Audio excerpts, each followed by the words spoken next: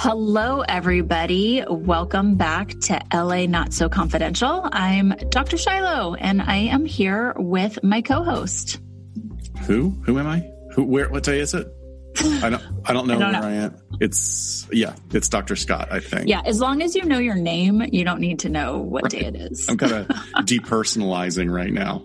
Right. I'm going to apologize off the bat because with our state being on fire, my chest is on fire, my eyes and my nose are just like absolutely so irritated. So I'm sorry if there's coughing or sniffling or all of that today during our episode. Yeah, thank God for my husband Dan to remind me, because the other 2 days ago, it's really it's horrific out here, the amount of damage that's being done on the West Coast with fires. It's just awful. And the fact that it's become a new norm is really bad, but it is what it is. And I got a great night's sleep the other night, and I wake up and it's 4:30 in the morning, and I'm having my coffee, and I'm like, God, I feel like crap. Oh no, I'm coming down with something, and I'm dragging. Should I call in sick? Should I take something? And then Dan gets up and he goes, "It's your allergies. You always forget you have allergies." I'm like, oh right, all this crap is in the air. Yeah, it's pretty awful. I got called out last night, and on the way, I probably got home about 1:00 in the morning, and it was really thick and really gross. And just to run from my car to the house was all I could do, because even though the fires aren't super close, I'm about, a couple cities over, I guess, is the best way to explain it. It's just, you can't see anything today. It's just really, smoke is everywhere. The sunsets are really creepy. All weekend. I was off on my regular day off is on every other Thursday, and sitting here on Thursday all day with just this yellow orange tinge in the air everywhere. It was like watching a movie about being on Mars, like how they always do the atmosphere on Mars. It was very weird. And I know down here is nothing compared to what it's like up in the Bay Area right now. Oh, but it's horrible. It's like we're stuck on some gross Instagram filter that nobody ever uses. Yeah. That makes everything look disgusting. It's definitely not Valencia. No. They should just call it Palmdale. Ew. The Palmdale filter. But look, having said that, I also want to acknowledge that the West Coast is not the only place having extremely difficult times. The hurricanes moving into through Florida and Louisiana and Mississippi, and Texas, it's causing incredible wreckage there. So, which we're not hearing about. For some reason, that's not getting as much recognition as it should. I don't know what that's about. Not conspiracy theory. I think just whatever, California or the West Coast is not the only ones hurting. The southeastern seaboard is really having a rough time as well. Yeah, definitely. Well, so today we're kind of going back to classic, true crime terribleness with our topic. Sure. Let's just come on, folks. Let's get your minds off the wildfires. Global warming and climate change. Yeah. So exactly. We're going to talk about female sexual homicide today. Yeah. So I think we need to lay a little bit of groundwork. Scott and I were talking before we got on to record how many rabbit holes you can go down, and there could be a ton of foundation laid for this. But we're just going to sort of dip our toe into a little bit to give you some foundation for what we will be talking about today and some of the cases we'll be talking about, but we would be remiss if we didn't. So I'm just going to sort of start with sexual homicide in general.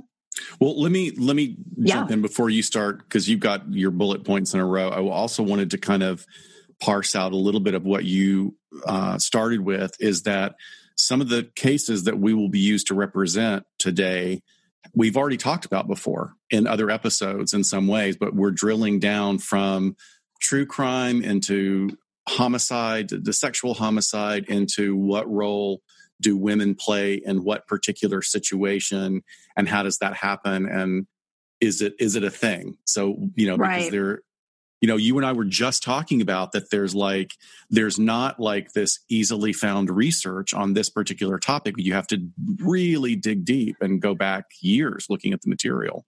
Yeah, you do. And I think it's going to echo a lot of what we've said when we've talked about just female sexual offenders before. And that is what we want you to think about. When you're listening to all of this, I'm going to sort of like pose a question at the end of today about what it is we're really talking about. But, this is kind of the investigative piece that you get to do when you are researching or studying human behavior or sexual behavior or criminal behavior.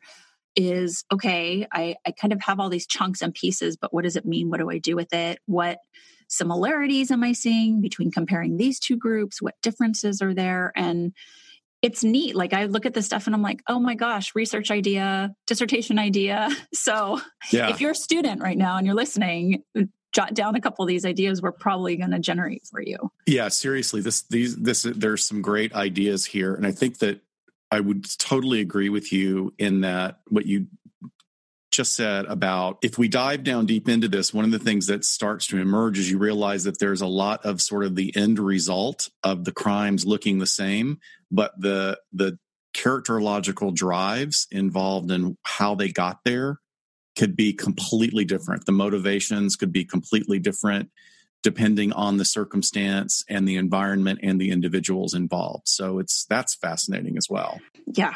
So there's really not a legal definition, if you will, of sexual homicide. A lot of times the focus of the prosecution in a murder that involves some sort of sexual element is obviously going to be the murder. I mean, that's like the big, most serious charge that's there. And they're going to go after that. If there can be something, charges put on top of that with a sexual element to it, that tends to be secondary. But there is really nothing alone in most countries that's codified in the penal code or, whatever the country uses for referencing their different crimes and elements of crimes that is specific to sexual homicide. So, when you're looking at these types of crimes, where you're going to get definitions is probably going to be from people who are looking at these cases, which are probably researchers, psychologists, criminologists. But I like to think, sort of through the lens of the investigation. If an investigator is looking at a crime, how are they going to get the information or think that it's sexual? And it's usually going to be from two places. It's either going to be from statements of the offender, because the victim can't say what was done to them before, after, or during. And it's going to be from crime scene evidence. So when we're talking about these studies and individuals are gathering data, think of it's either coming from interviews and statements of these offenders and what they're admitting to or not, and then physical evidence that we see at the scene.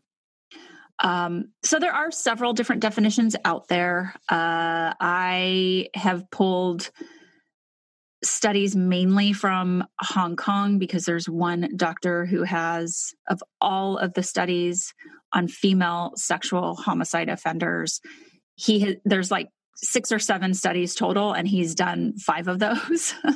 And then are those normed on that population, or is he looking at sort of worldwide phenomenon? He looked at data from here in the United States, from the Unified Crime Report. But that's also another tricky piece to it is how is the statistic, for lack of a better term, being coded when we are doing things like entering crimes into the Uniform Crime Report system. So that's going to depend on basically each investigator around the country, how they're coding this when and if they put these crimes into the sort of national database when they report crimes. Can you describe that a little bit more about what that database consists of or how that is put together, who has access to it? So usually it's detectives from each jurisdiction. So as small as, the little 60 officer department that I worked for, maybe at our department, I don't know exactly how it went down, but I'm guessing like the sergeant or lieutenant of the detective bureau would be responsible for it. And it's major crimes, both against persons, against property. So it could be burglary, different categories of crimes, could be burglary, rape, murder. And then essentially they put in the data for the year. and they put in information about the crime, information about the perpetrator, information about the victim. And so it is a big, giant database.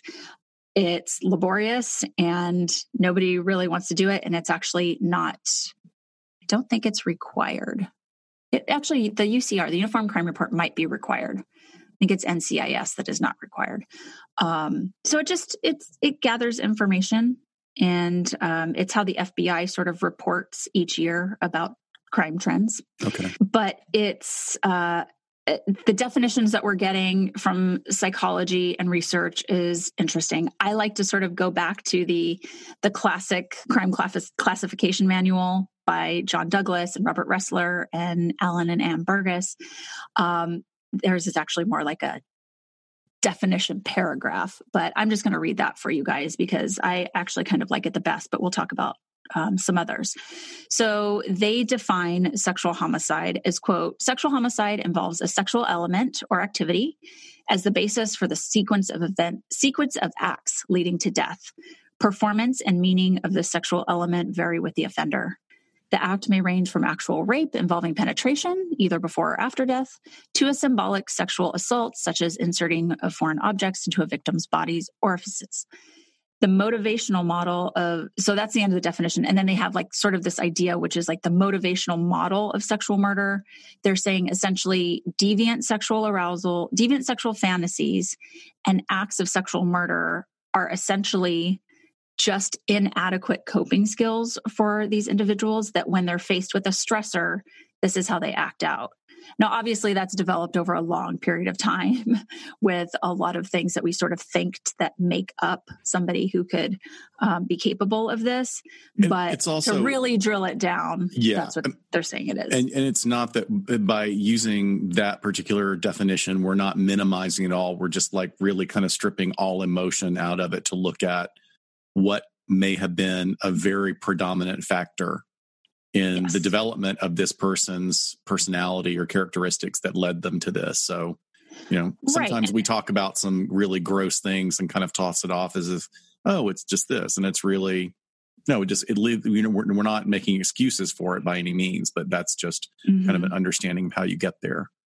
And so we know that they gathered their data qualitatively from, again, like their interviews, the sort of Mindhunter-based interviews from murderers and sexual homicide perpetrators in prison. And again, we're just talking in general. We're not talking about women here. So we know that a lot of this is based on men, but that's one way, right, to get information about it. Right. So other researchers who have looked into this describe sexual homicide as a homicide that's committed where there's been sexual behavior and or arousal before, during, or after the killing. I have a problem with that because, I think there could be a sexual encounter between a couple and then, something triggers them and one murders the other. And maybe it doesn't have to do with the sex that they just had.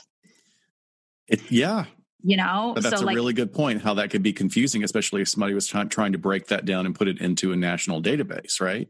Absolutely. I could see a detective like kind of chewing on his pen, like, do I put yes or no on this one? Like, does it fit into that? And then it's really problematic. I also think sometimes you find definitions of sexual homicide where they put a lot of weight on the relationship between the victim and the perpetrator.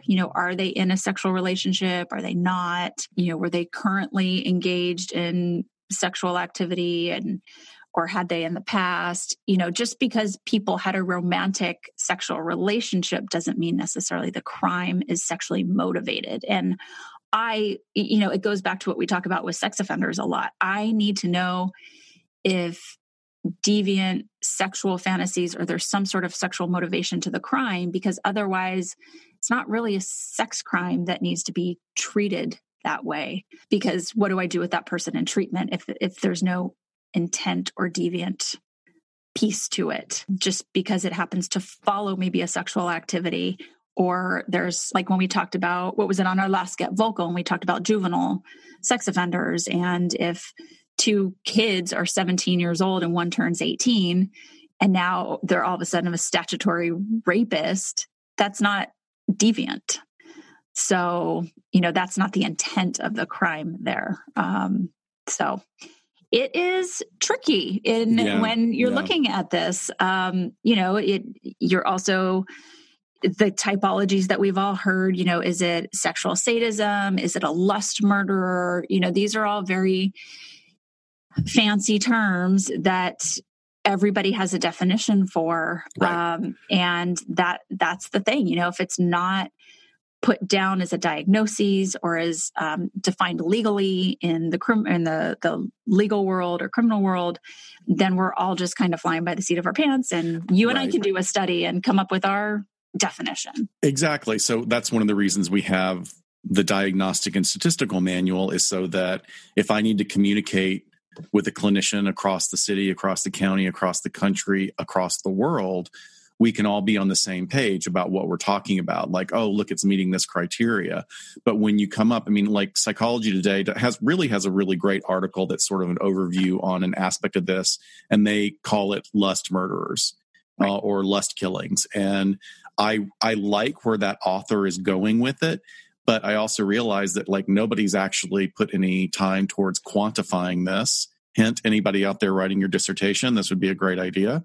Right. If you quantify it and sort of nail down what that definition is, then everybody has to sort of get behind it. But right, like you were saying, everybody's going to have a different definition of what that particular term means. Yeah. Or, the alternative, what was done with defining serial killer, was having a big forum or symposium where you have experts in the field get together over days and sort of hash out the research and talk about what definitions could be and sort of create one with a consensus. That's a way to do it. So again, sort of qualitatively, with people coming together and agreeing what it should be. And then they ended up coming up with a very, kind of vague definition for serial killer, which is fine because then you can sort of, plug people in there and then drill down from there. But it's really interesting how this stuff works. I mean, sexual homicide by any perpetrator is very rare. I mean, it's about 1 to 4%. I know, 1 to 4% of homicides.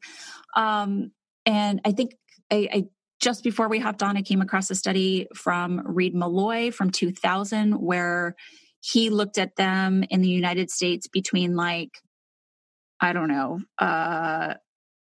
maybe a 10-year span in the 90s, and it was 0.09% or 0.9%. So almost 1% were sexual homicides. And so when we kind of start thinking along the line to females, the one study that I was able to find that they were actually looking at female sexual homicides in a study sort of looped in with juveniles, but they found that of sexual homicides, which, we just stated is very rare, 1 to 4%, 5% of those are committed by females. Right. So it is very rare. I was telling my husband what topic we were talking about today, and he's like, well, that's not very common, right? And I gave him these numbers. He goes, oh, well, that's ultra rare. And I'm like, yeah, it's like the, super glittery, ultra rare LOL doll that your kid finds in a blind bag, and they're super excited because the little code on it says ultra rare, which that then stabs you. If you're a parent and you buy all this crap with not even knowing what's inside of it, and your kid loves it when the ultra rare one pops up, then you know what I mean. But I think that's interesting. And just to tie it back to what you were saying earlier, is that ultra rare can be an arbitrary term that's put on something, it's sort of what we talked about before, the idea negotiations. Right. We talked about that. Yeah. Scarcity rule. Yeah, exactly. Or, sort of watching Criminal Minds. Criminal Minds has got to generate storylines. So they would make it seem like there's a sexual homicide killer on every corner. Right. And let's keep it interesting. Let's make them, a lot of them, make them women. And it's, that just doesn't bear out. That's what entertainment is doing, though. So the problem here is, with the low frequency of these types of crimes, means there's less to study. There's less research out there. Like I said, there are 6 studies out there on female sexual homicide offenders, and 5 of them are done by the same guy, which great. I would love to see him write a book on what he's found so far. But, when there's such little research, you're going to start in a very basic way. And that's basically what is out there already. Right. So I think where you're going with this also is about is really what our current perception is of this population. And do we actually have the right pair of glasses on to look at it? Because if it's a relatively new area of study, then what have we been missing for decades and, throughout history? We've certainly got a lot of cases of female killers and that may fit this criteria. But if you haven't been looking in that particular way for a long time, then we may have to go back and start re-examining some of these cases historically. I mean, that would be a great way to look at it as well. Because again, a lot of this falls to the wayside because we look at women different in our culture across the world, and we have historically. And that's something we're going to also kind of be exploring today as well, is you can't just let cultural assumptions guide your judgments, like much as when we talked about Lizzie Borden, right? Sort of the way they described her in the courtroom and her presentation and stuff. It's like, no, there's just the same possibility of women being psychopaths as men. Yeah. Yeah. So the low frequency of these types of crimes, one, lends to not having access to as much data, but also what you're saying, there are barriers to that just built into the gender roles and the double standards in our criminal justice system that we talked about a lot when we did our episode with Getting Off about Mary Kay Letourneau and female sex offenders, which we did a whole episode on it. So we don't want to rehash that. Please go back and listen to those. But it's just problematic. And so, I think I really am just trying to hit home and have the caveat of look, everything we're talking about today is as good as we know it as of today. And something, like you said, maybe if we start looking more historically, or if we're able to dig a little deeper into the actual behavior in these crimes, that we'll have new information or conflicting information.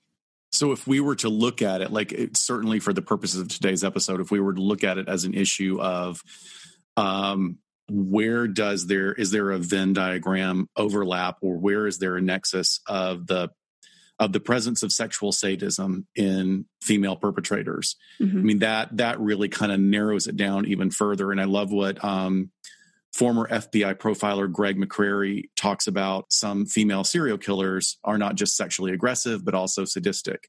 And he says the ultimate, he says the ultimate fantasy of a sexual sadist is to totally possess another person, both physically and psychologically.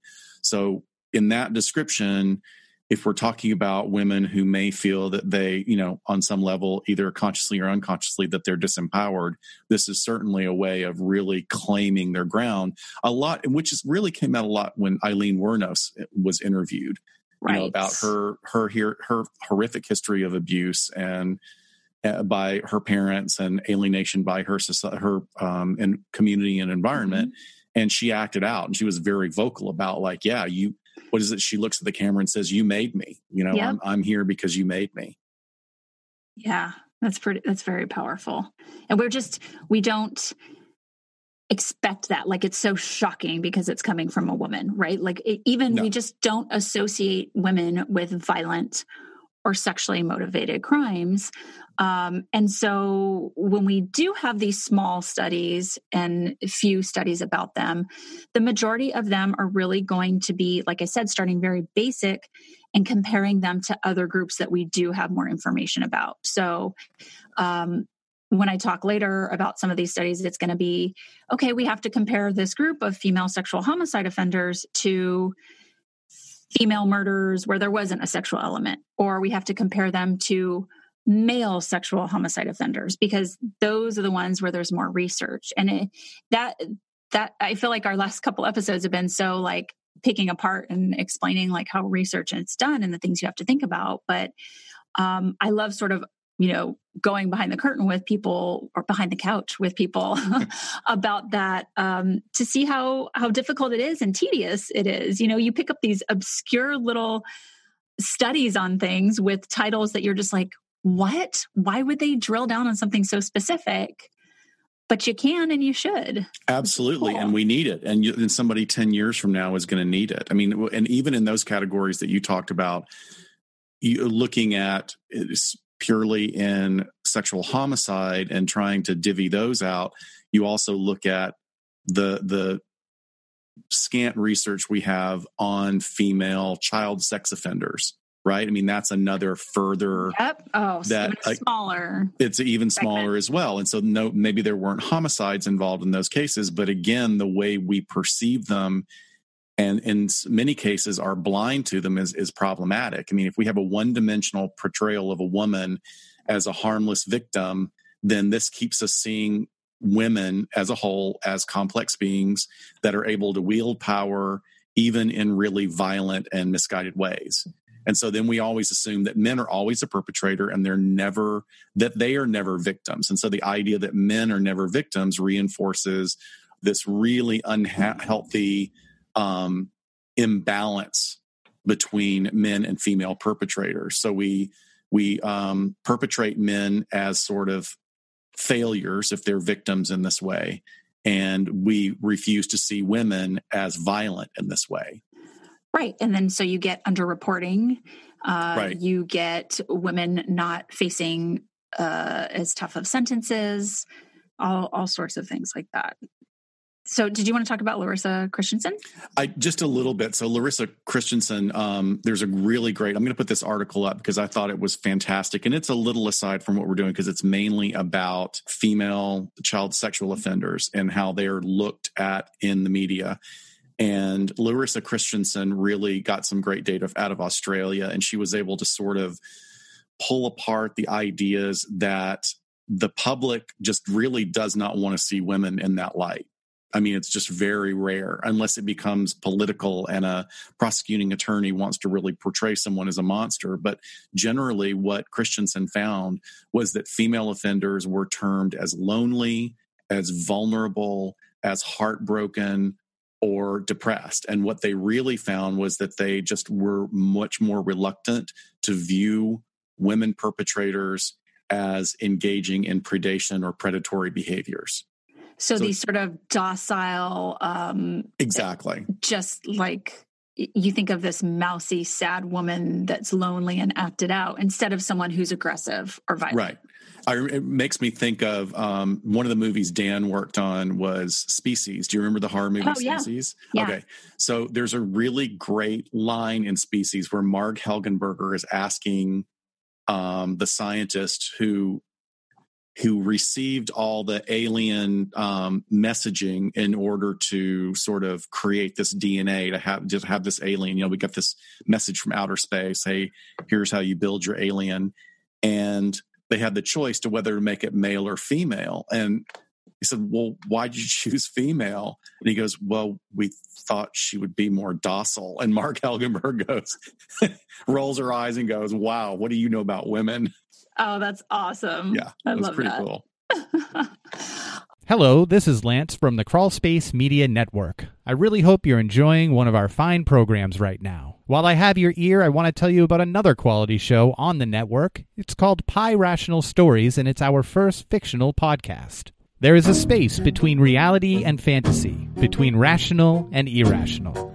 In this space, there are stories of obsession and the dark side of human nature, of love and despair, and glimmers of hope. These are anthology-style stories narrated by the finest voices in the industry and written in a dark corner of the universe. So if you like well-told tales, listen and subscribe to Pi Rational Stories. That's PI_Rational Stories on Spotify, Apple, or your preferred listening app. And now, back to the program. So when we just quickly, like female non-sexual homicide, so female murders, essentially, where there's not a homicidal or there's not a sexual element there. They usually murder their romantic partners and or their co-perpetrator. Not usually, I don't want to say that. They can be co-perpetrators with men or other women, where they're usually in like a secondary role if they're co-perpetrators. So I just want to, again, like that could be its own separate episode, of course. And maybe we will just talk about female homicide offenders at some point. Yeah. But let's get into the research of female sexual homicide offenders. So I have mentioned Dr. Chan. He is a criminologist out of Hong Kong, and he has done the most research. A lot of his studies basically worked with a database out of the United States from 1976 to 2007. And there were 204 female sexual homicide offenders that he was able to gather data on. But again, this is just scratching the surface. So he's getting this information and it's biographical data. So I think that's a great place to start. I think there's a lot of places to go, but it's really interesting to just look at who these women are and if there's anything interesting or significant about the women that are engaging in this behavior. So he found that these women, these perpetrators, are actually just as likely to be white as non-white. So there wasn't really a racial disparity, but they tend to kill intraracially, so within their own race. The mean age that he found was 27, and the majority of the victims were known to the offender. So that makes sense. I think we would all probably guess that to be true, because that's just it seems just pretty standard, right, across the board with these kind of crimes. Exactly. He did one or two of his entire studies was looking at the weapons that were used. And I just think it's an interesting factoid to kind of pull out the takeaway from those studies is that women use less physically demanding weapons. So they're using firearms, they're using sharp objects instead of picking up something that you would have to repeatedly like beat someone over the head with, like a blunt object, where men tend to use their hands for strangulation or blunt objects to beat somebody with. So women are doing something that's quite fatal and doesn't take as much effort and strength, which makes sense. Well, I mean, just physiology, certainly not all women. I mean, there's some women at my gym that their upper body strength where they could snap me like a chicken bone. But you have some Eileen Wuornoses at your gym. There are definitely some that look like supermodels. It's kind of this is like LA is like a genetic experiment as far as Amazon women. Seriously, but yeah, I mean, it makes sense that if they are, I mean, just unconsciously, if they're aware they're not going to be able to do as much damage using a blunt force object, then they're going to go for something that's more lethal, quicker, and more expedient.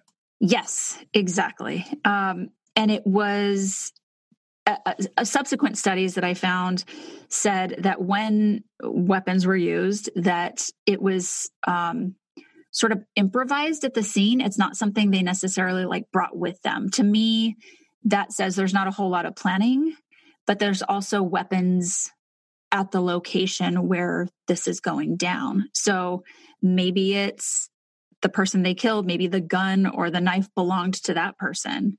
They're not bringing their own weapons with them is like pre-planning is what that is sort of saying to me. So I just think it's interesting to kind of look at like a very like narrow piece of just how they use their weapons. Women can be more improvisational, right? Absolutely. Absolutely. And I think like, okay, where can I get a knife, a weapon that would be very lethal? Okay. Every kitchen, and most of these are taking place indoors, just go into the kitchen and grabbing a knife. It's going to be pretty fatal. So I'm terrified I never carry a knife on me because I'm like, someone will take that thing away from me and know how to use it. And I won't.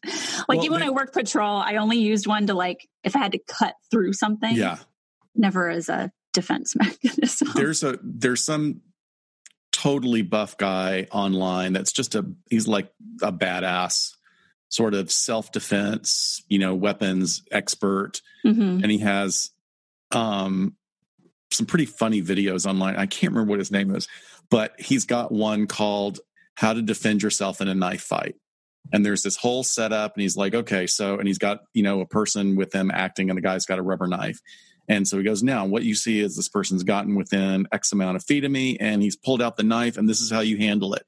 And then he just turns and runs. Perfect. And that was it. He's like, you cannot defend, if you're unarmed, you cannot defend yourself against a knife. It's incredibly dangerous.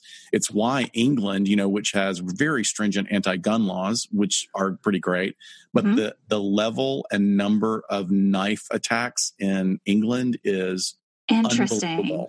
So that's the go-to. Yeah, and they're fatal. It's just like how are you gonna have laws that protect against that? That's gonna be very difficult to do. Ugh.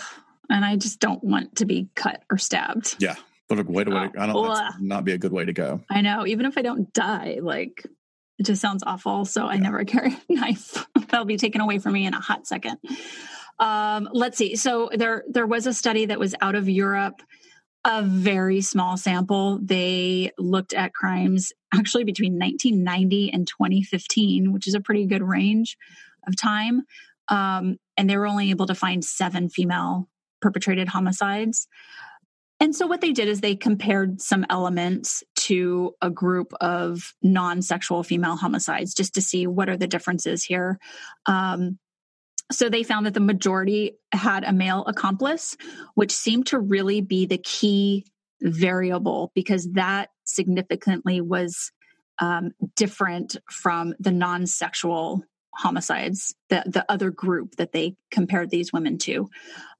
So perhaps, I thought maybe this is making them more similar to female sex offenders who don't commit murder, to where there's often a male accomplice involved. So that it's just interesting to sort of look at, like, once you drop that variable of a man or a co-defendant that's male in there, that women are engaging in these horrific acts.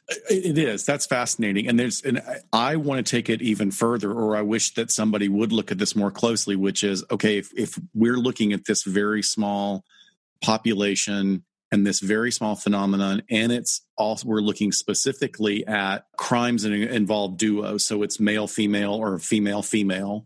Right. We immediately, just culturally, unconscious acceptors of patriarchy, we immediately think that the male is going to be the dominant personality that's going to be driving these crimes. And that's not always true. And in a lot of these interviews, they'll get the male psychopaths in prison separate. And they're like, man, you don't even know. Yeah, I did it. I was part of it. You need to go look at my partner because she's the real whack job. She crazy. Yeah, right. And now is that a defense? I'm sure a lot of that's a defense, but I think also several of these interviews, and we'll talk about one of them later, that's a very famous one from England, is this guy is going to be in for, like, he's never getting out. They don't have the death penalty. He's got nothing left to lose. He's got nothing to gain. Exactly. By twisting the truth of this. And this is one that actually became a really huge case in England. But yes. We'll talk about that. Horrific. So just a little bit more from the study from Europe. They found majority of the perpetrators and victims were white. Now, this was out of Scotland, so I think that's geographically dependent. Most likely. The age range for the majority of these women was between 31 and 45, and their victims were usually in like an age range above them. So older victims, so mid 40s and above. They found that both the victims and the perpetrators predominantly did not have jobs. So, you just think of it and you're like, okay, painting a picture here. Are these two people, and all of the victims were known to these perpetrators. So there were no strangers. But a lot of them were family members and not intimate partners. But they're not describing sort of the behavior that's happening. They're just giving me these raw numbers and data that I'm like, right.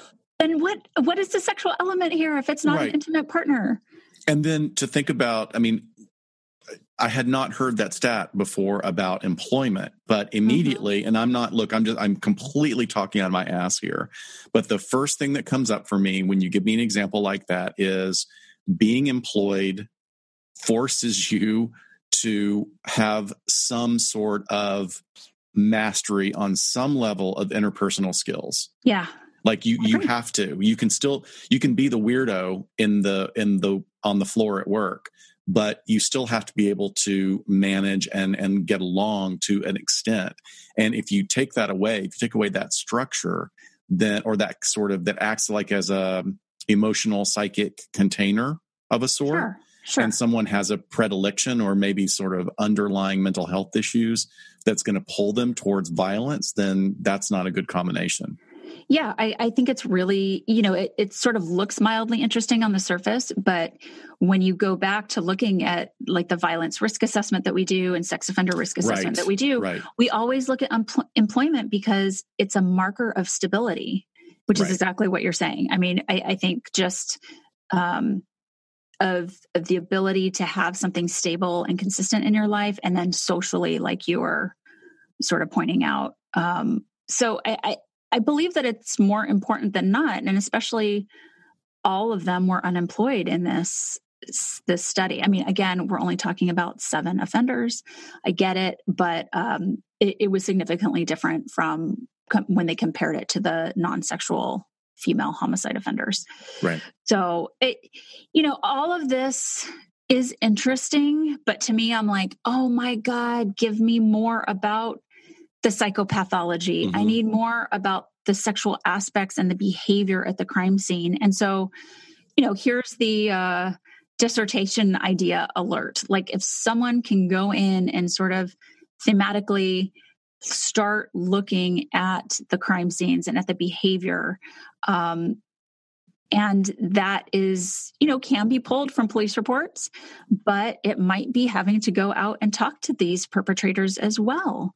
So I think we have so much more to understand in the bare bones about the motivations behind these homicides. And I know that's what, our listeners are probably wanting as well, is like, okay, well, why would women engage in a murder and have a sexual element to it? And we're going to talk about some sort of one-off cases, but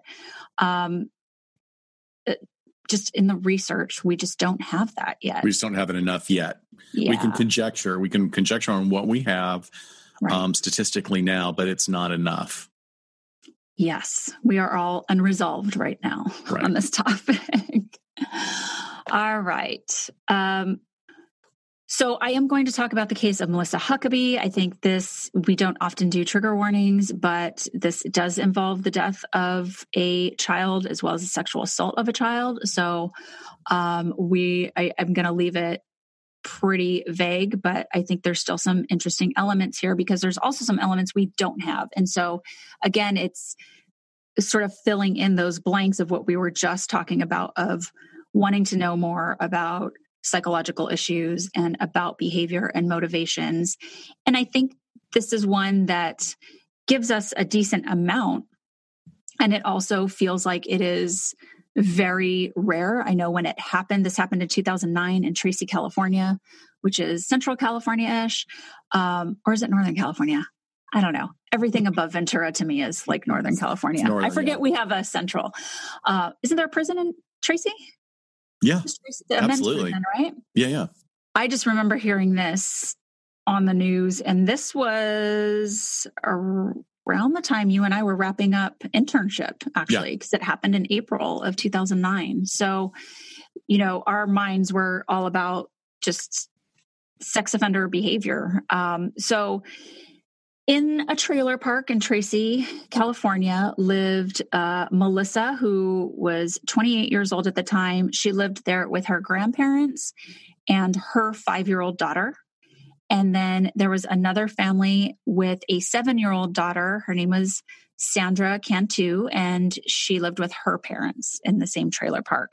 She would actually play with Melissa's daughter every once in a while. They were playmates. Melissa also at some point had taught Sunday school at her grandfather's church. He was the pastor there. And Sandra, the victim in this case, had been a part of her Sunday school class from time to time. So we have a close-knit community as far as residents and church-going community as well here. So if you don't know the details of this, you can imagine just what a big deal this was, aside from it being a female offender. So on March 27th, 2009, Sandra goes missing. She's a 7-year-old. And a couple of weeks later, her body is found stuffed in a suitcase at an irrigation pond fairly close to the residence. And then Huckabee is eventually arrested. So this is sort of the sequence of events. And they really tied this together with a lot of surveillance footage and witness statements. But essentially on this day, March 27th, Sandra is seeing sort of, skipping through the trailer park, heading towards home. That CCTV? That was security cam footage, wasn't it? It was from inside the trailer park. So okay. I don't know if it was someone's personal, like on their trailer, or if the park had it up there. But she's skipping towards home, and then you see her sort of stop dead in her tracks. Like something catches her attention near Melissa Huckabee's residence, and then she sort of walks out of sight, and that's essentially the last time she's seen. 8 minutes later, the video then shows Huckabee driving her SUV out of the mobile home park and turning in the direction of her grandfather's church. So, 8 minutes. Is Sandra already dead? Is she in the car just as a passenger? Like that's, there's not a whole lot of information, but it's very curious. And what stopped her also? Like, that's curious to me. Like, so we see her stop. Does that mean that Melissa was calling her?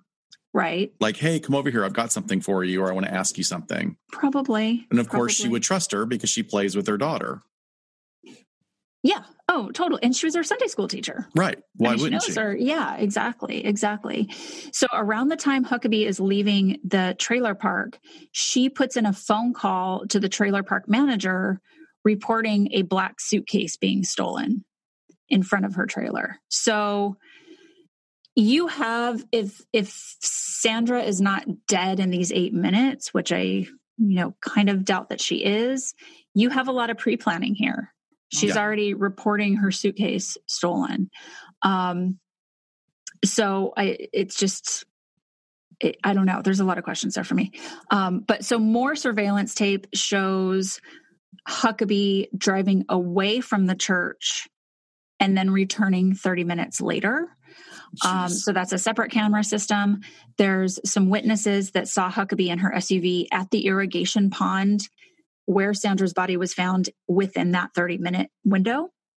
And then the day after Sandra is reported missing, Huckabee calls authorities and says she found this handwritten note in the trailer park. And the handwritten note says, "Cantu locked and stolen suitcase thrown in water on Bachetti Road and Whitehall Road. Witness." And that's it. Oh my God. Later on, prosecutors actually had the handwriting analyzed, of course, and it matched Huckabee's, although she attempted to disguise it. So with the note, with the videotape, she gets arrested pretty quickly after the body is found. It's about 4 days after the body was found. So Huckabee was accused of poisoning Sandra and sexually assaulting her with a foreign object. And I remember hearing that come out in the news, and I'm like, oh my God, she killed her and there was a sexual assault. And it just felt like such a one-off, and I was immediately interested in this story. And then, of course, dumped her body in the irrigation pond. So most of the forensic evidence was at the church. So what they put together is that she probably drugged her. They say poison, but drugged her at the home and then drove her to the church. Sandra was strangled with a torn piece of cloth that had essentially just been knotted into a noose. The cause of death was homicidal asphyxiation. It's a fictional category. And the articles, so a lot of the details of the case, there was a gag order around it for a very, very long time. I believe after sentencing, some of those details got released by the judge. And you can imagine just like injuries to a child and the nature of this crime, they don't want to put that out there. But so that the injuries, there was indication of sexual assault, and the injuries, they say, were consistent with a rolling pin that was found at the church that had a bent handle. And so she did have injuries to her genital area. And then there were bloody smudges found inside the church. They also found a drug used to treat anxiety disorders in Cantu's body, as well as empty bottles at Huckabee's residence. So I'm assuming, I'm putting together that this is what she used to poison her. Yeah, I mean, I would also be interested. I'm always interested in any kind of interaction and any sort of intersection between what we're looking at and psychopharmacology, and looking anytime, my ears prick up anytime I hear about benzos being used in that way, because benzos are a class of drugs that are enormously overprescribed in this country. Benzos like Xanax, Ativan, there's a couple of, they're basically anti-anxiety drugs, and they are amazing in that they literally kind of act as a switch. Once they get into your system, they act as a switch to cut off all of the physiological processes that are causing anxiety.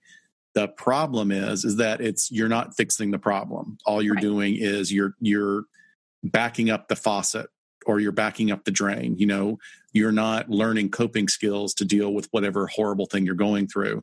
So they're great for people with panic attacks that need them as one-off. They're great for people with generalized anxiety that just have anxious periods.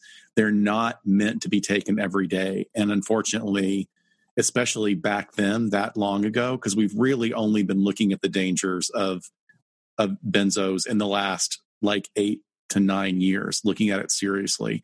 And what's interesting is back as early as like the 70s, like maybe late 60s, Europe was looking at how dangerous these drugs are, because they cause in some people what we call a paradoxical effect.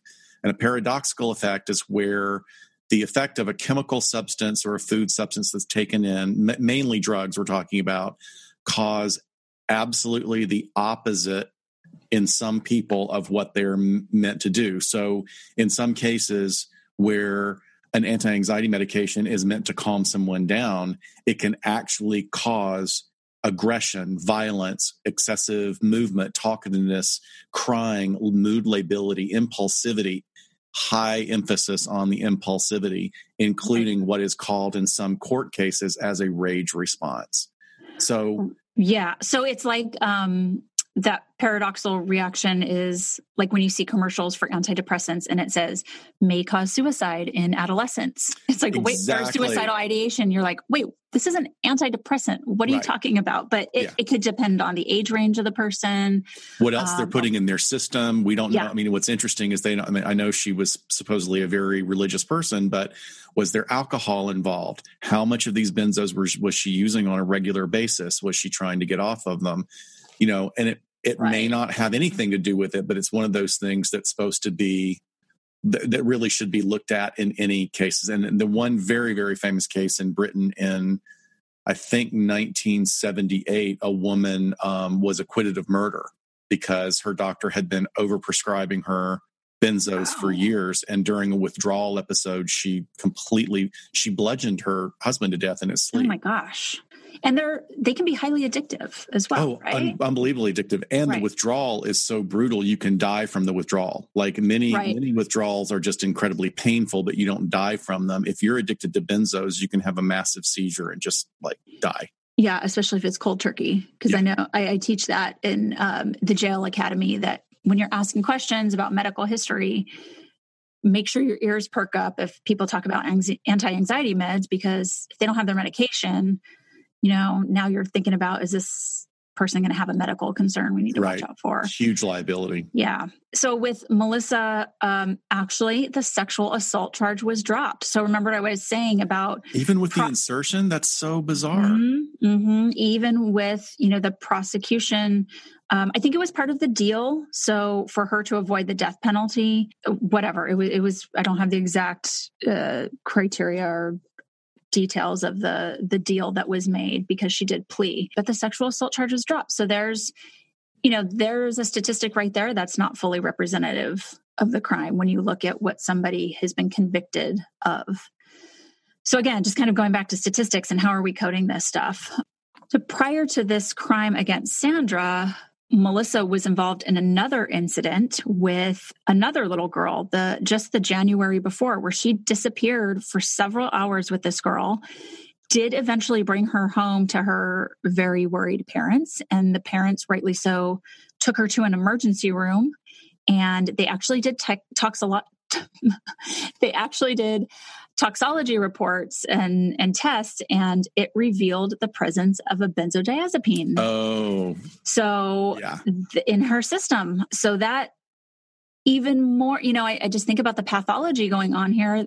That was clearly a dry run, if not, was going to end the same way just several months before here. So again, I don't think of this as clearly there's a lot of mental health issues here, and we're going to get into that into a moment. But, this wasn't just necessarily an impulsive situation with Sandra. It doesn't seem like it. No. From the reporting her suitcase missing to, maybe even having the rolling pin in her car or at the church or something like that, and having this other incident with this other little girl. But what you've talked about in other episodes that you explained so well, it starts to sound like one of those times you've talked about crimes of opportunity. So there was some impulsivity, there was some kind of drive going on, but in these moments, it looks like she took advantage of the opportunity at that moment.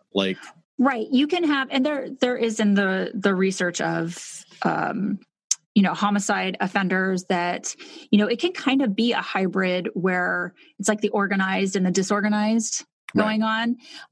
You can have elements of both of those things. So you're absolutely right. Did she know Sandra was going to be skipping by at that time? Was it part of the plan? Or was she like, oh, here she comes. Let me take advantage of this perfect opportunity. I've already got my suitcase out. Totally. Yeah, I know. I know. Yeah. So she had also been arrested the previous year for a burglary and petty theft at a Target store. And she was a person of interest in an arson investigation from 2007, where the home she resided in sustained deliberate fire damage on 2 separate occasions, which is just so weird and eerie. I actually rescued a man out of his own trailer park when he set it on fire, or not trailer park, his trailer one time. And I was like, oh my gosh, he was so schizophrenic. Oh, that's too bad. Just a lot of mental health issues. But did she have a suicide attempt? Yeah. Okay. So she, just days before she was arrested. So remember, it took 2 weeks for them to find Sandra's body, and she probably brought that note to authorities in between there. But she did. She tried swallowing several razor blades, and they say that was a suicide attempt, which is a very unique way. That is unique is a good way to put it. You really don't hear about that as an attempt at all. No. And she had already been in the system through, their version in that county of mental health court, stemming from the arrest at Target.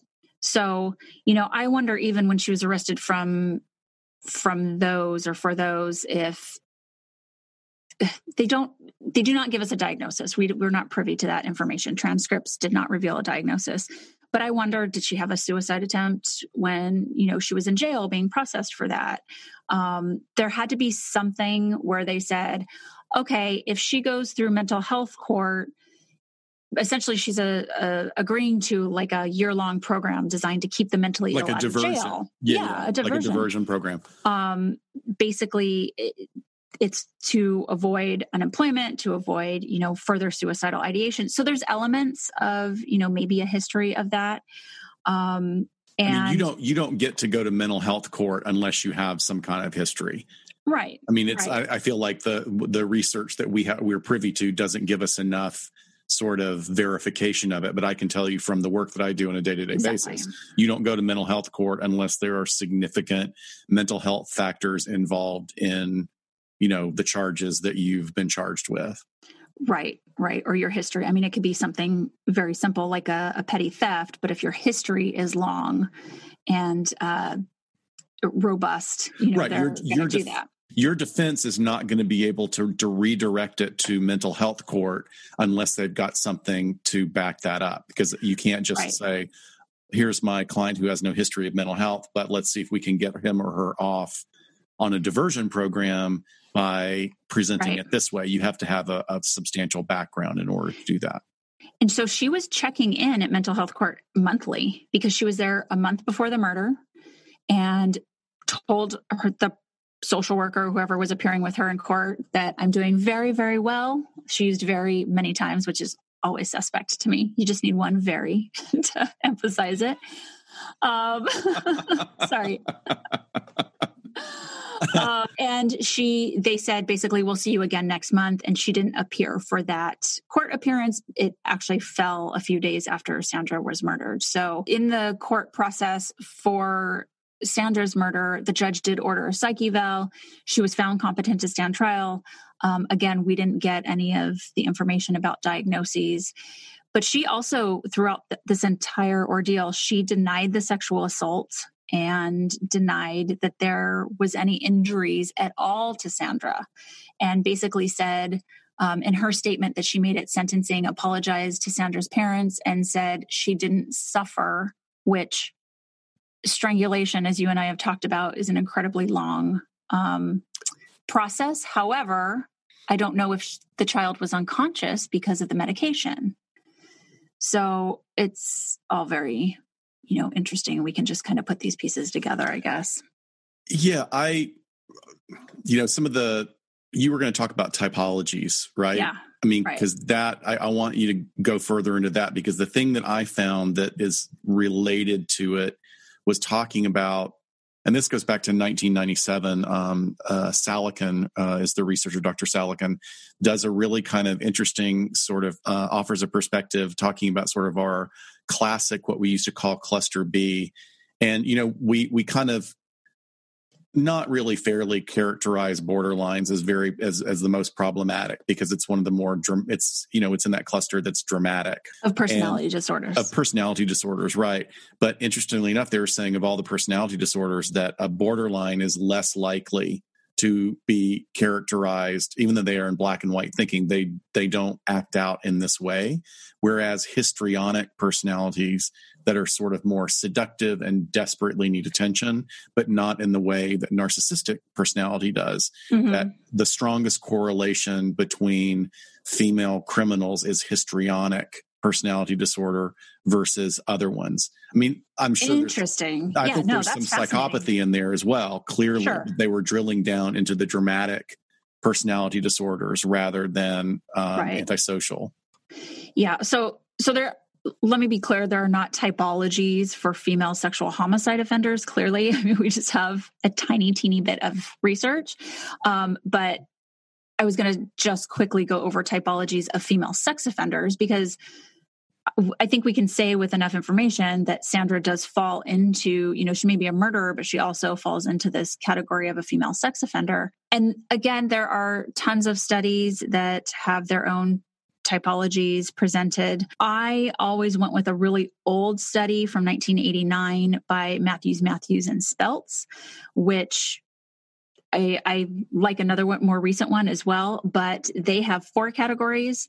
And one of those is psychologically disturbed, which is where I always sort of placed Sandra in my head. So traits of the psychologically disturbed female sex offender is someone who they found this group, they have been severely abused themselves. Right. They're typically suffer from depression and a lot of social isolation that comes with that depression, as well as a substance abuse history. Now that could even be prescription medication. And they usually have a criminal history, and there were some in this category that scored high in psychopathy. So almost exactly what we're kind of inferring here.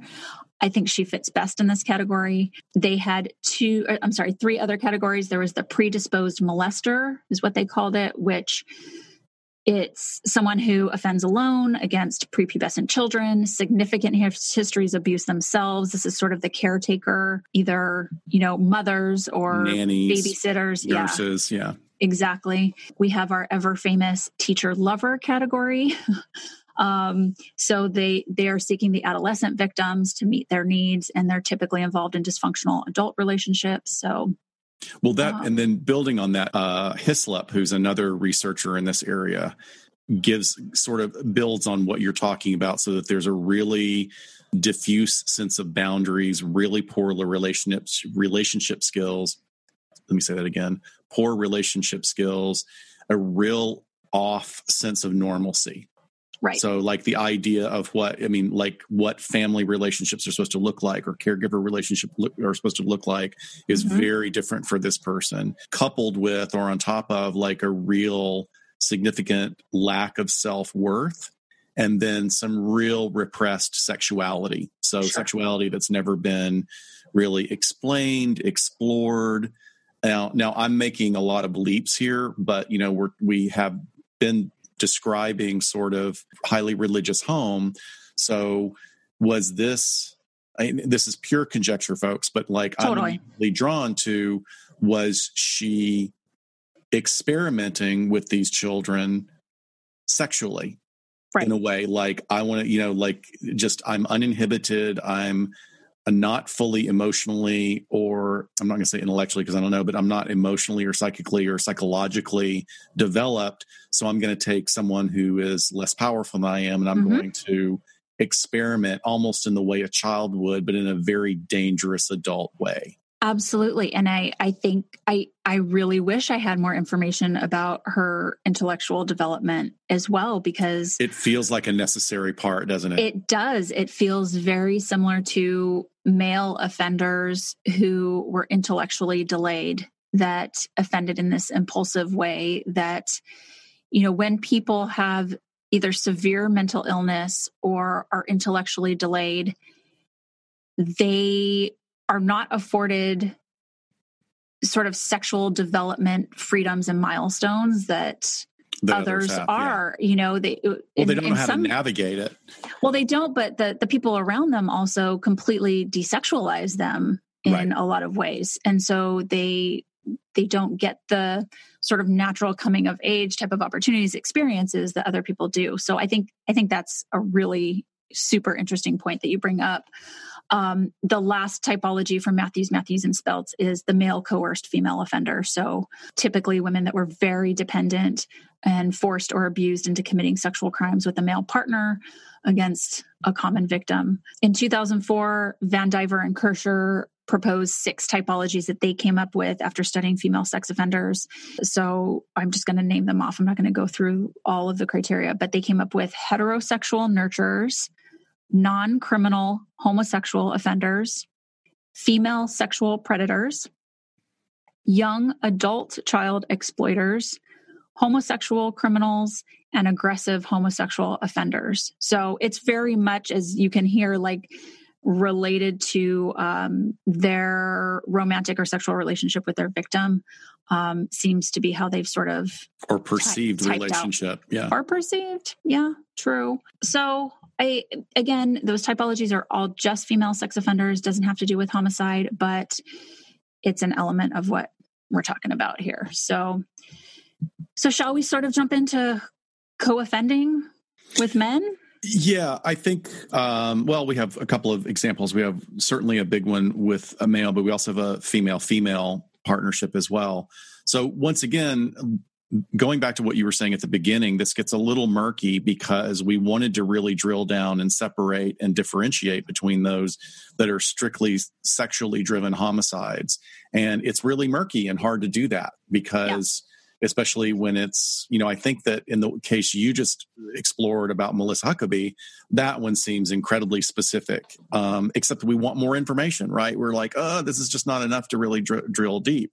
But a great example that has also a media representation, we've got several, but I want to start with what are called in England from the early 60s, the Moors murders. And this is a team, a couple, Myra Hindley and Ian Brady.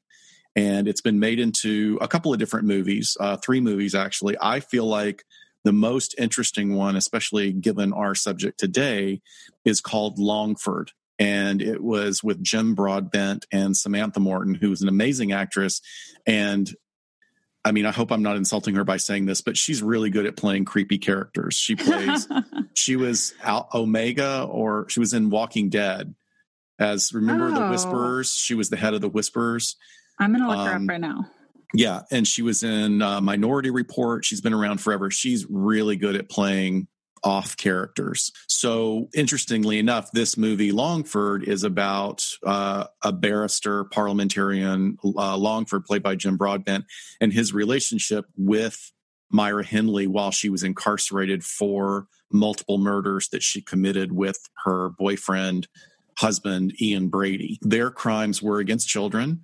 They sexually assaulted and brutalized children and then murdered them and dumped the bodies in the moors, the wilds of the sort of the area they were living in. Once again, this is an example where it hit all, when they dig deep into Myra's background, she basically is hitting all of those markers of those bullet points that you and I were just mentioning.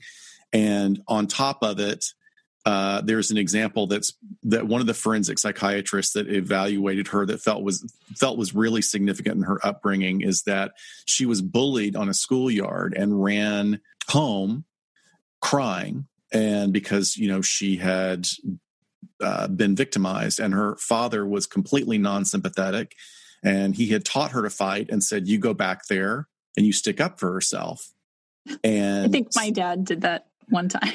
Well, a little boy pushed me down and he was like, go back across the street, and I punched him in the face. So. Well, okay. In this case, which is different, is her dad threatened to leather her, which was basically take a belt to her hind. If she didn't go back stick up for herself. So here she is, she's caught between terror and terror, and she went back and basically just beat the living crap out of the kid badly, really, really badly. Just punched him over and over again. And so there was indication that there was physical and sexual abuse that was perpetrated by her father when she was growing up. And one of the things that made this sort of a real change in the way we looked at forensic psychology and women and perpetrators at that time, which is the 60s, is it was the wild frontier. Nobody really knew what to do with this stuff that was all just sort of emerging. And it was at a time during the sexual revolution, and women were being looked at differently, but still were caught in these systems of perception. What people forget is that for England at that time in the rural areas, this was just, you couldn't wrap your mind around it. Like, it was the idea that you watched Coronation Street, or you watched Doctor Who, or Top of the Pops. You watched the telly, you listened to radio, you were a proper English person. The idea that a couple was doing something so horrible and monstrous, really, people just couldn't wrap their minds around it. I mean, it's hard to wrap your mind around today. It is. And we consume all of this stuff, and these people were horrific. So in Myra's case, which is very interesting, she had requested a couple of times to be able to meet Ian Bradley, who was also, he had been convicted of these murders. And over the years, they both confessed to additional killings that led to, attempts like where they would escort her to the moors so that she could possibly help locate the bodies. And she did this. She said that she did this at the request of one of the mothers of one of the victims. And this was a big case. Like, when she came up for parole over and over again, one of the families, an entire family, mother, brother, uncle, cousin, all stated, if she's released, we will kill her. They were just basically saying in court, if she gets out, the mother of the little girl that was murdered is like, I will kill her. I will kill her myself, which is a big deal. I mean, we kind of hear about those kind of things every once in a while, but you don't hear them like basically going up to a reporter and saying, if she gets out, I will kill her. So it was a very big deal. But in the interviews that the psychiatrist did, they just basically said that this was someone who was not what the public wanted to portray her as, which is lonely, a victim, someone that was malleable and just sort of molding her personality to someone else. Mm-hmm. one of the things that's important too that made this so difficult, and I think people not wanting to talk about it, were the sexual elements of the crimes. And the sexual elements of the crimes is that all of the children, male and female, were sexually assaulted or raped by Ian, and likely Myra as well. In the course of the trial, she denied it. She talked around it all the time. And there's a great scene actually in the movie where Jim Broadbent's Longford character goes and talks to Ian to kind of try and corroborate or get an idea of what's going on with Myra. And Ian Brady goes, look, I'm bad, but she's a monster. And she did everything that I did. She was involved in all of it. And Longford has a real hard time because he's the guy that fights against lifetime imprisonment. He was always trying to advocate for reformed, quote unquote, criminals to get out. And then the thing that turns it around, and which is one of the sort of high points of the movie and was a high point of really their trials, was listening to the tapes of the children being assaulted, raped, and dying. They made recordings of it. That's a whole another level of psychopathy. Exactly. So they recorded it, and they also took multiple pictures, which later became part of the evidentiary process as well. So it was clear that even though Myra was presenting well and certainly presenting as reformed to Longford, she had participated equally, and in some cases, as per Ian, had driven it, had come up with the ideas of this is how we do it. This is how I can get the little girl to come into my car. And I'll tell her we have to go look for a glove I lost on the moor. Yeah, I'm sorry. Nobody reforms from that type of psychopathy. I think that's important to say. I mean, we really kind of hedge around some of those things because we do want to think that people can reform, and that's not to say that murderers can't be reformed. There are different typologies of murders that seriously can understand what they've done and take responsibility. Sure. But this is nowhere in that universe at all. This dynamic is probably one of the most fascinating to me when we talk about any co-murderers, especially when it's sadistic, especially when there's a sexual element to it, is, what perfect storm of factors had to be lined up that these people found each other and engaged in this behavior, because, you definitely see this as such a one-off just by low numbers, and that people would never want to even share the fantasy or something like that. But, whether it's this couple or it's the Hillside Stranglers or, just is it just like what I said, like there's the stars align and these two horrible people find each other? Well, or is there more of this gradual bringing one of them into your world? I think it's a little of both, but it's more about recognizing kinship, recognizing a toxic level of kinship, or recognizing, most psychopaths or people with severe personality disorders have a chronic, prolonged, and unrelenting sense of emptiness that can never be filled. And so they fill it with all sorts of other things, whether it is criminality or sex or self-victimization or self-harm. There's all sorts of ways they try and fill that void. Sure. And I really do believe that, this is such a weird way to say it. It's about finding sort of a soulmate. And we recognize those things in people in the same way that, your gut tells you, I don't want to be friends with little Melissa over here because she's got some weird habits and I just got a vibe from her. Yeah. Well, in that same way, Ian and Myra found each other. there's a lot of background information online. It's a fascinating case that's in Crime Library if anybody wants to read about it or watch Longford. Also, Andy Serkis, who's been in every wonderful movie, just always plays a difficult character himself, plays Ian Brady, and he's chilling in this as well. But I think that given that it's like two people, maybe two ships passing in the night, but they just get a vibe off each other. And then what you're talking about is then they start taking off, and then they stimulate each other in those ways and look at it like we've talked about this before. Psychopaths have a limited ability to actually experience the full spectrum of emotions. So if we find each other and we're psychopaths, we can poke at those edges of the nerve cells in our brain that will give us some simulation of love or passion. It's just of a connection. Connection. Exactly. That's much better than horrific connection. Yeah, terrible connection. So that's an example. I mean, we could spend an entire episode talking about that, but the recordings horrified Longford, and that was the thing that turned him away from it. She died in prison. Ian Brady died in prison.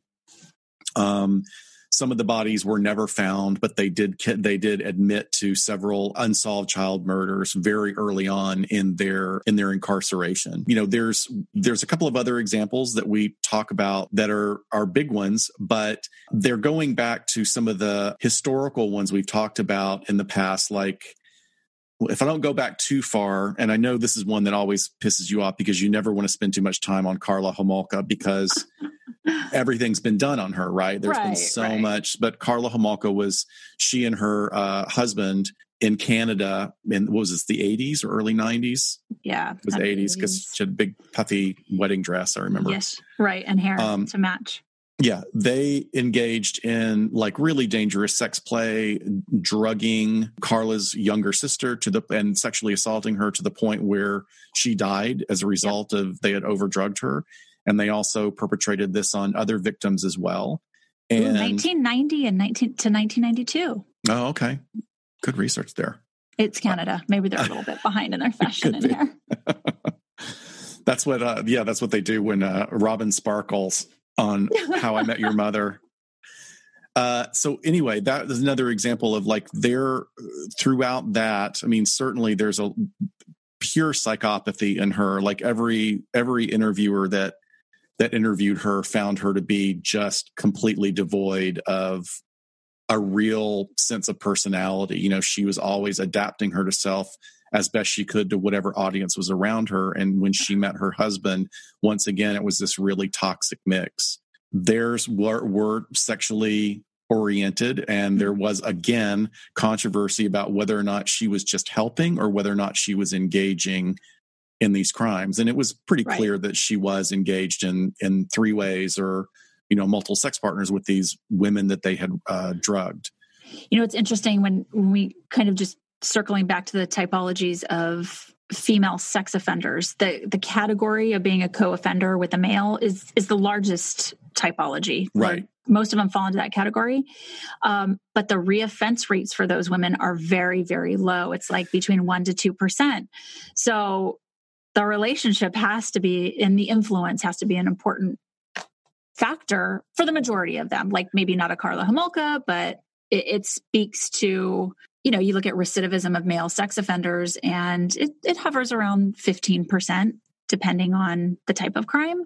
But female offenders are of the lowest, you know, one of the lowest when they're teamed up with a male. Once again, we're lacking enough information to find out why. Why is it that they were fed? Is it that they're not any less psychopathic, but they are able, just because they are women, to understand, maybe they understand consequences. Maybe they contain themselves more. Maybe they have to contain themselves more than men do. Maybe they are reoffending and it's not being reported. I don't know. Good point. I would hate that to happen, but that's a possibility. There's another example, Rosemary West in England. This is a woman who murdered her oldest daughter and others in conjunction with her husband. She and her husband killed their own kids. They sexually assaulted their children and other people, other victims.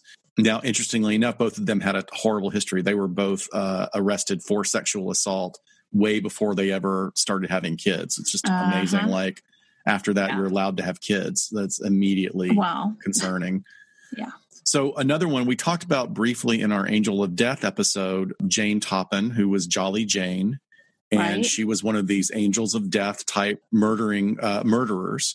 And what's fascinating too, is this is what's frustrating, is the difference in the way the stuff is written. So if I look at the oldest articles about her, there's a male psychologist who's writing about Jolly Jane and saying that there's absolutely no connection to sexuality with her murders, that it was all about sort of the nurturer, being the hero, alleviating people of their pain.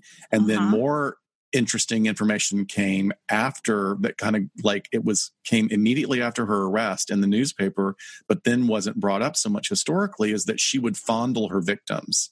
Right. As they died. Like crawl in bed with them. Right. And she would like gaze in their eyes just so that she could witness their soul leaving their body, as she had administered really high amounts of drugs to them. And she even said that she got a sexual thrill around being patients near their death. So so again, that's a further drill down. That's another subcategory in angels of death. But because there's that sexual element, which is not generally the angel of death typology at all. And we do see a lot of times with sex offenders in general that there is this misinterpretation of emotional intimacy and sexual intimacy and being expressed and fulfilled in inappropriate ways. And I could see that being, her part of her pathology. Absolutely. It might not be what we think of when we think a male sexual killer, like sexual sadist, but there's a sexual element there. So again, coming back to definition. And a control issue. So maybe if we're not going to go so far into sadism, but there's certainly control. I'm going to be the one that controls when and how you die. You're completely within my power, and I'm going to witness it, and I'm going to interpret that as an intimate or a sexually intimate moment. Now, going back to another co-offending example, but co-offending between women, was the case regarding Gwendolyn Graham and Catherine Wood, and these two were employees at a Michigan nursing home, and they had gotten into an affair with each other. I think that they didn't initially identify as lesbian, but sort of developed this really intense relationship that then turned into a sexual relationship. And then they just wanted to find a way, I'm sorry, I shouldn't laugh, a way to make their sex more intense. And so what do you think they go to? The patients. Let's kill somebody. Let's so they were that's intense. I would say they were practicing sexual asphyxia on each other, which was basically strangling each other to the point of passing out, which can if someone's engaging in that behavior by themselves, like with a noose or a belt or something, it's called autoerotic asphyxiation. But they were been doing this to each other, and they felt like they still needed to up the ante. So the upping the ante was killing patients. And they would identify really vulnerable patients. And the way they wanted to make it more cryptic was they would use the initials of their victims to slowly spell out murder, as if there was some weird Agatha Christie novel or something. So clearly not incredibly smart, like the idea of not kind of taking into your consciousness that somebody's going to figure this shit out. It's going to come back to you. So they would pick victims with names that MUR, like that, like spelling out murder. They were trying to spell out murder, and they would get so excited. Like within 3 months, they had killed 5 residents, and they would get so excited after killing the person that they would run into one of the broom closets and have sex. Wow. Killer Nurses Part 2. Yeah. Jeez. Yikes. Sexual killer nurses. Yeah. Ugh. Okay. Next time you go in the hospital, mind blown. Please don't kill me. Please don't kill me. Right.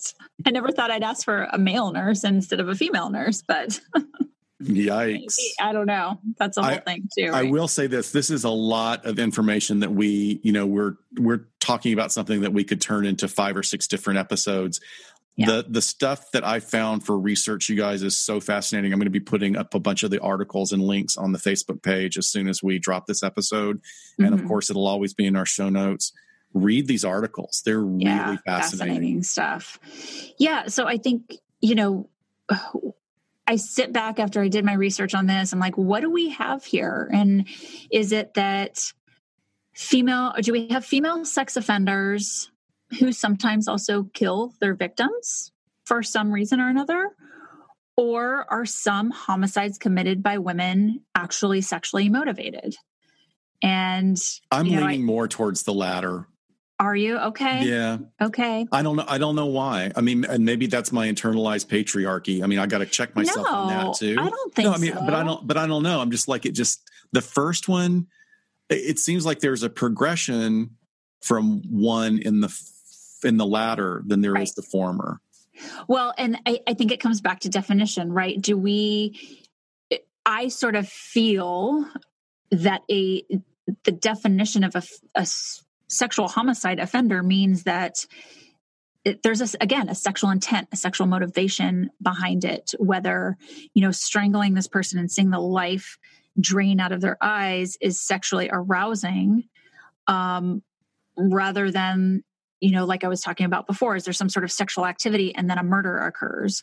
So, I think the more tightly the sexual element is entwined in the motivation, for me, that feels like what we're talking about here, or what it should be. That makes sense. Yeah. So I totally see what you're saying, but, again, it just goes back to needing more research and comparing all of these groups together. Yeah. You, at the top, you were talking about this would be a great dissertation topic. And it's so a lot of commonality with most people that are finishing their dissertations.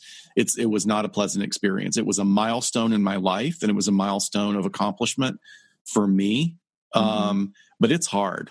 It's really hard, especially if you're doing a program where you actually have to do research rather than, I'm not saying one is that much easier, but you could do one where you're just basically a review of the literature and kind of making some schools allow that. Yeah, some schools will allow that. Ours really did not allow that. Ours, we were held to a really, really strict standard. And like, if I had to do it now, knowing what I know and knowing how to research and also knowing about the extensions on Google Chrome. Well, did those exist back then? They didn't. Certainly the citation thing did not exist at that time. It would have been life-changing. It would have been absolutely life-changing. Yeah. And they say, like, your dissertation is not your life's work. Just pick something, get it done, get out of school, and get on with your career. And then that.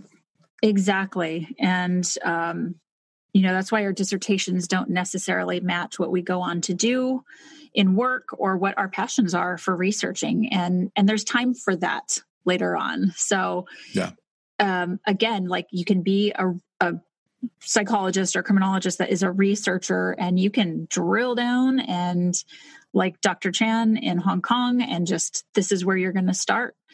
It sucks because you're so excited as a student. You want to dive into something that's amazing and so interesting and impactful. And it's like, well, you'll have time for that later. Yeah, exactly.